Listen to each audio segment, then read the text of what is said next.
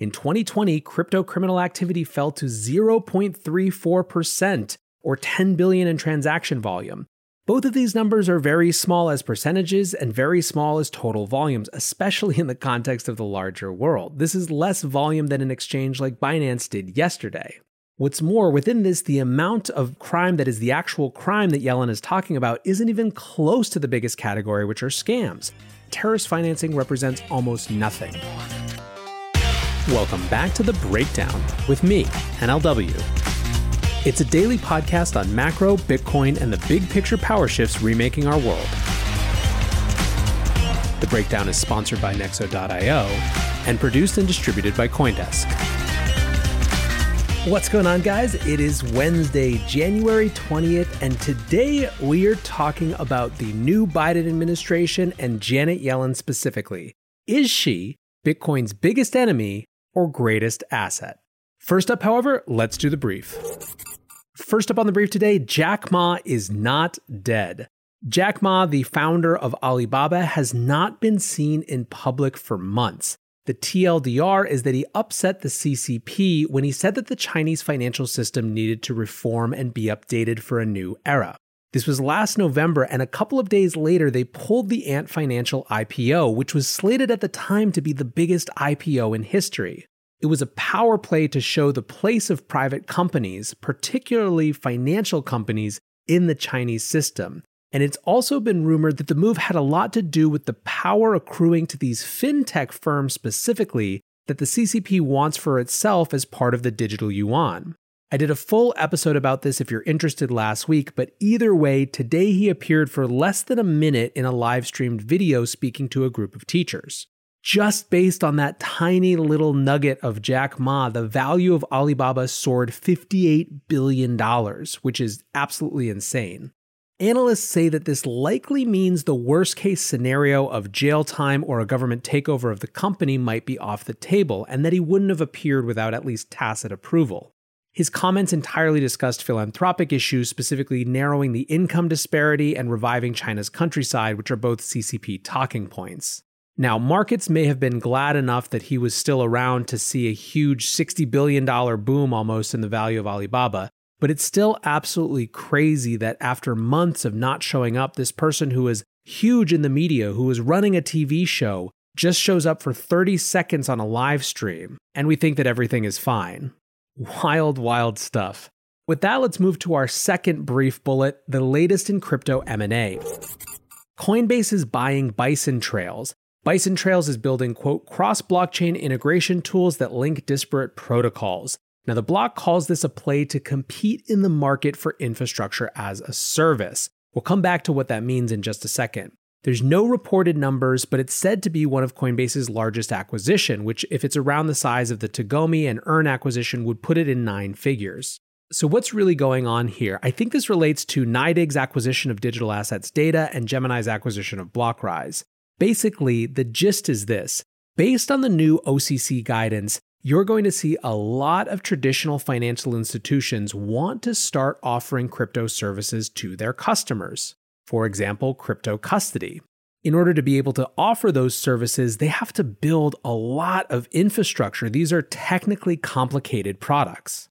So if you're a bank trying to race out ahead, trying to leverage your brand to compete in this new market now that it has been opened up and given the green light by authorities, what are you going to do? Are you going to, 1, take all the time to build that capacity in-house with people who maybe don't know and in fact most likely don't have the experience doing it? Or alternatively, are you going to white label it? Are you going to take the available infrastructure that's been built and battle tested by someone else in the space, repackage it, put your name on it, and offer it to your customers as your own?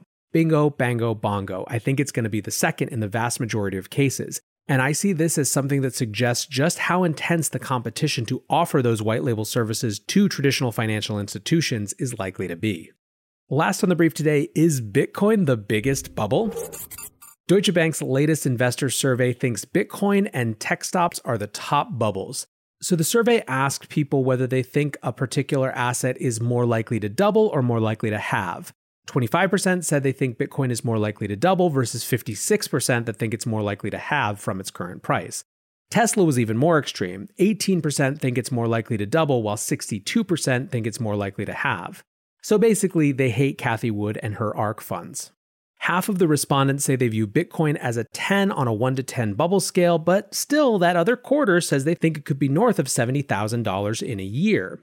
2/3 also said the Fed will not end stimulus before the end of 2021. I actually kind of love these numbers. They feel just about right to me. I would be very nervous if 50% of investors or 75% of investors assumed or thought that Bitcoin was going to go to 70,000 by the end of the year. That would feel way too aggressive just in terms of the percentages, not in terms of the number. So I don't view this as stressful at all. I think it's probably right about where things are supposed to be, given where we are right now in the market and the market's understanding of what Bitcoin actually is. And speaking of that understanding, let's move to our main discussion, Janet Yellen and what she means for Bitcoin and the crypto space as a whole.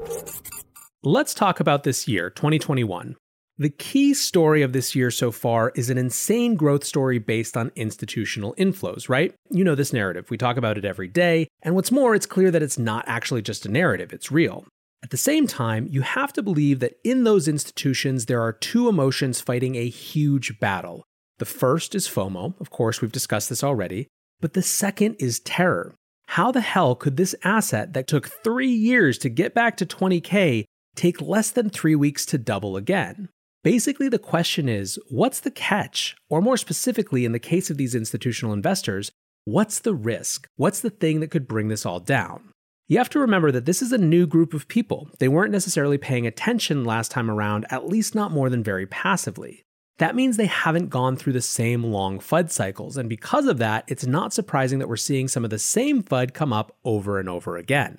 There's also a concept called a wall of worry, and the idea of a wall of worry is that as bear markets transition to bull markets, there tends to be some external issue, some exogenous concern that investors have to fight through for the full bull market to take hold.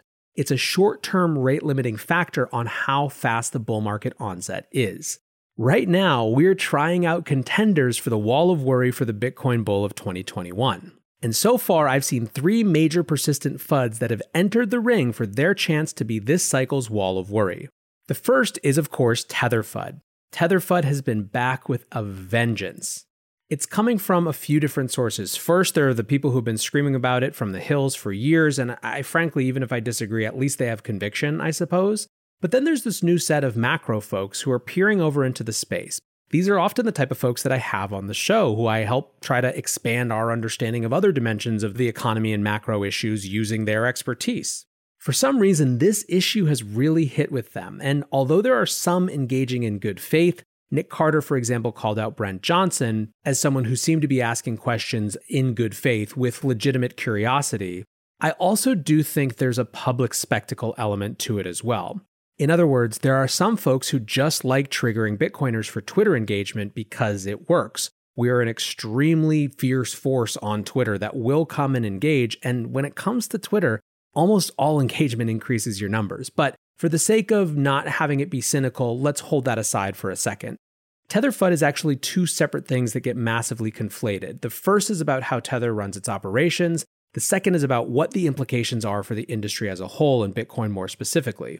When it comes to how it runs its operations, the core issue is whether it's actually fully backed one-to-one as it says it is. The concern is that if it's not fully backed, it could just print and invent money willy-nilly, and all those fake air quotes dollars could be used to buy Bitcoin. Which gets to the second part, which is whether manipulation of Tether is the driving factor causing the price of Bitcoin to rise. I wish very, very much that these conversations would get disentangled, and by that I mean how you feel about how Tether runs its operations and the idea that somehow it is the central driving factor or even a meaningful driving factor of Bitcoin price.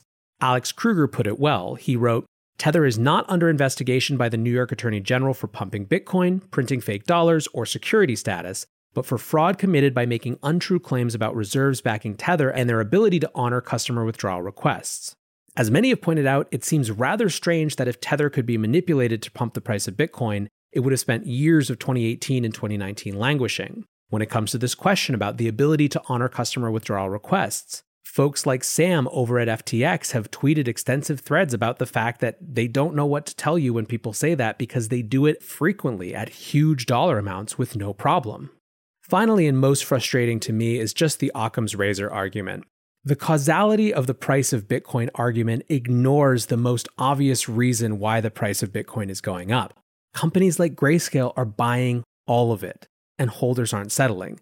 We see this over and over every day. We have the numbers, we have the receipts. It's simple supply and demand. And so reaching to say that somehow it's the manipulability of this other asset just, again, ignores the most simple explanation sitting there in front of us. I really don't want to do a full episode on this. I really don't, but I will if I have to.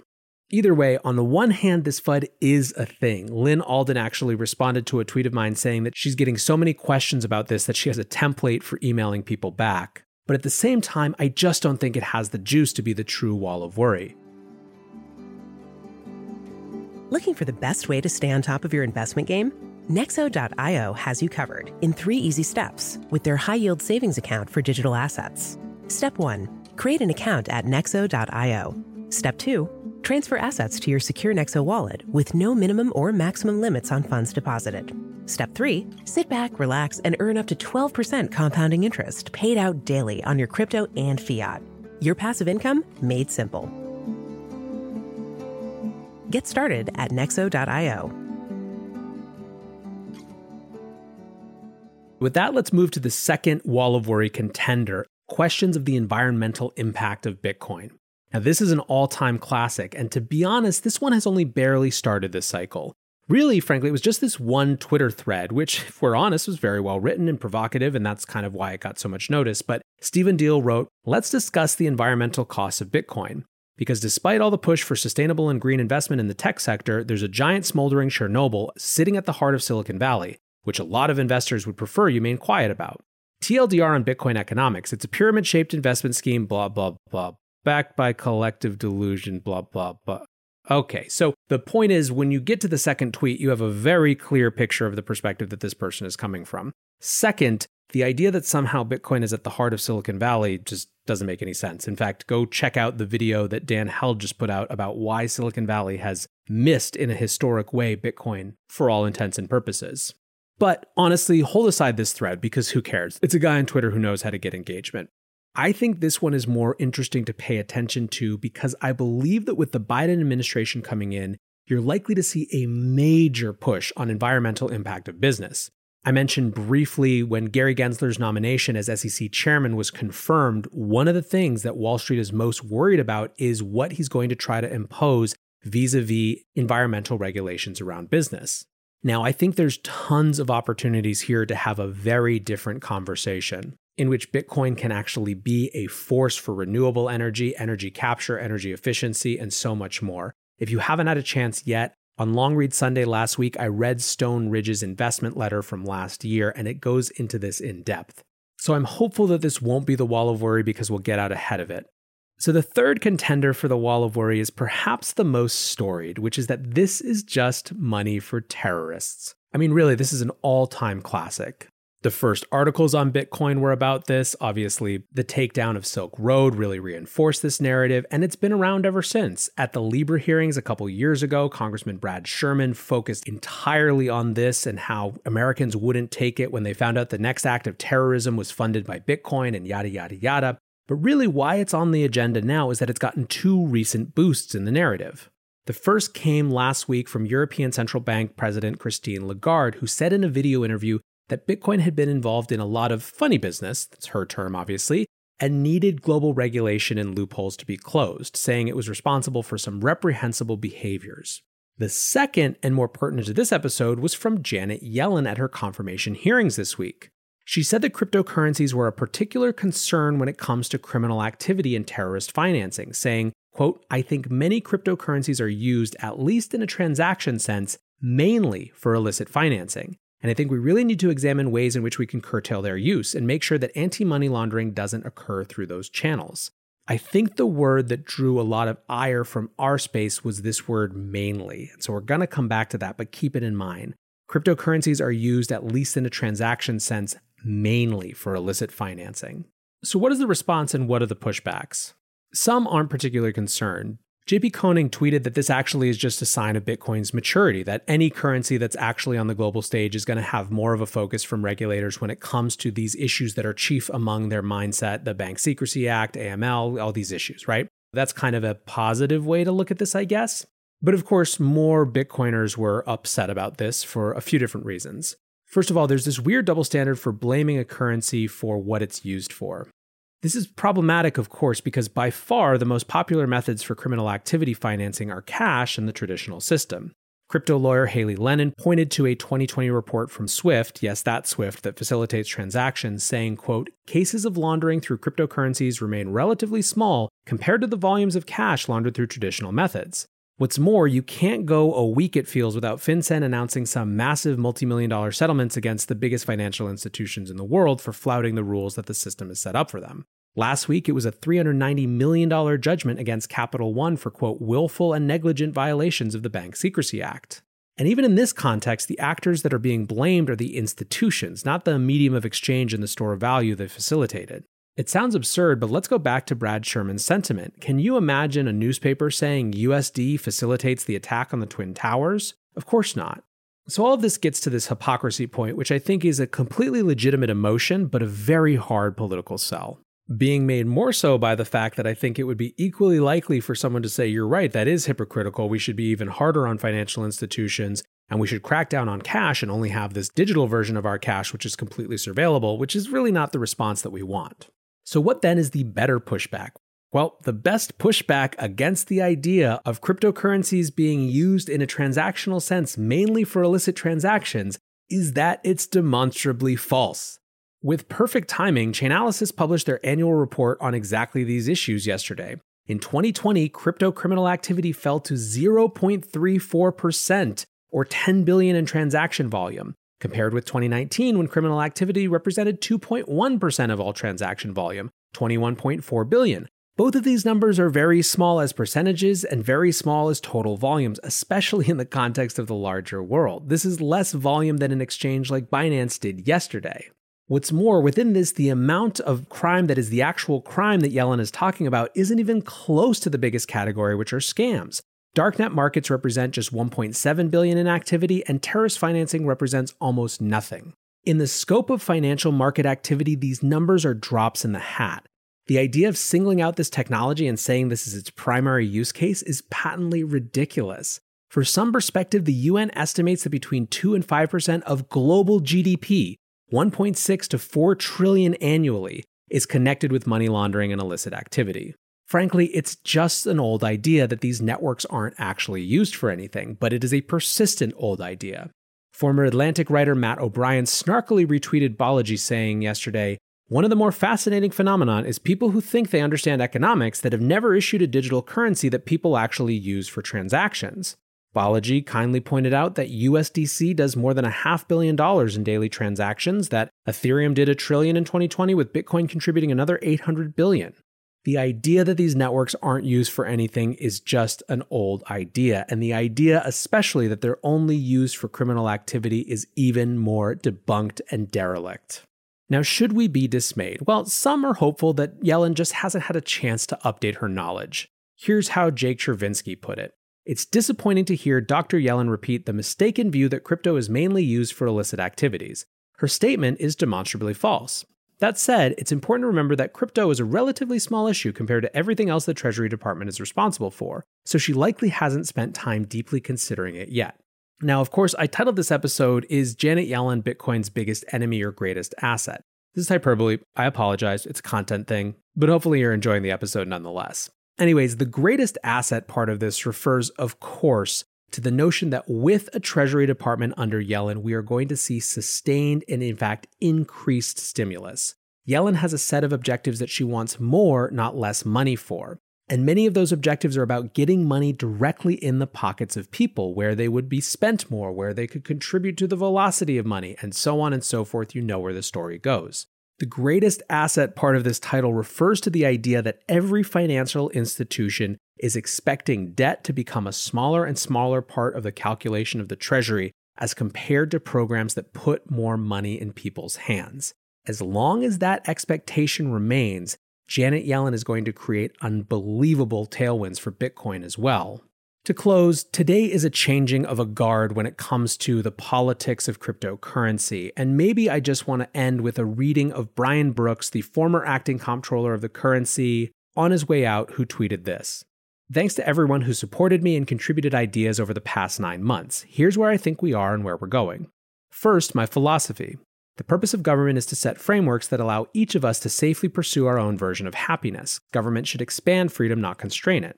Banks and other corporations are supposed to respond to demand by providing those things people want and are willing to pay for. But sometimes institutions decide people's ideas or economic choices are wrong, and then they try to suppress those ideas or choices. Hence decentralization. An open internet and an open financial system put power back in the hands of the actual people, for whose benefit government and corporations are supposed to exist. Also, unbundling. Why is it that only banks and not fintechs or anyone else have access to the payment rails? Europe has this figured out. Why can't we? I'm incredibly optimistic that our big, brawling, risk-taking, dynamic country will continue to lead and succeed, but not by protecting powerful incumbents. Success will come from disruptive ideas that are scary today but expected and even necessary tomorrow. Crypto? Scary to some today, but necessary tomorrow as M1 money supply goes to the moon. DeFi? Scary to some today, but necessary tomorrow as some banks start telling you what you can and can't do with your own money. Stablecoins? Scary to some today, but necessary tomorrow if we want the dollar to remain a competitive global medium of exchange. Non-depository banks? Scary to some today, but necessary tomorrow if we want the economy to grow and consumers to be protected. Be well, everyone, and don't be strangers. After a short sabbatical, I will be back in touch. There are immense opportunities in this new administration, and there are also immense challenges. I am hopeful that we're in a better position than ever to actually engage with these issues in a way that leads the country to support and take advantage of the opportunities of these new assets. But I'm also confident that even if that's not the case, Bitcoin has built a resilience that can overcome and withstand any sort of political infringement that might come its way. I hope you guys are having a great inauguration day. I appreciate you listening as always. Until tomorrow, be safe and take care of each other.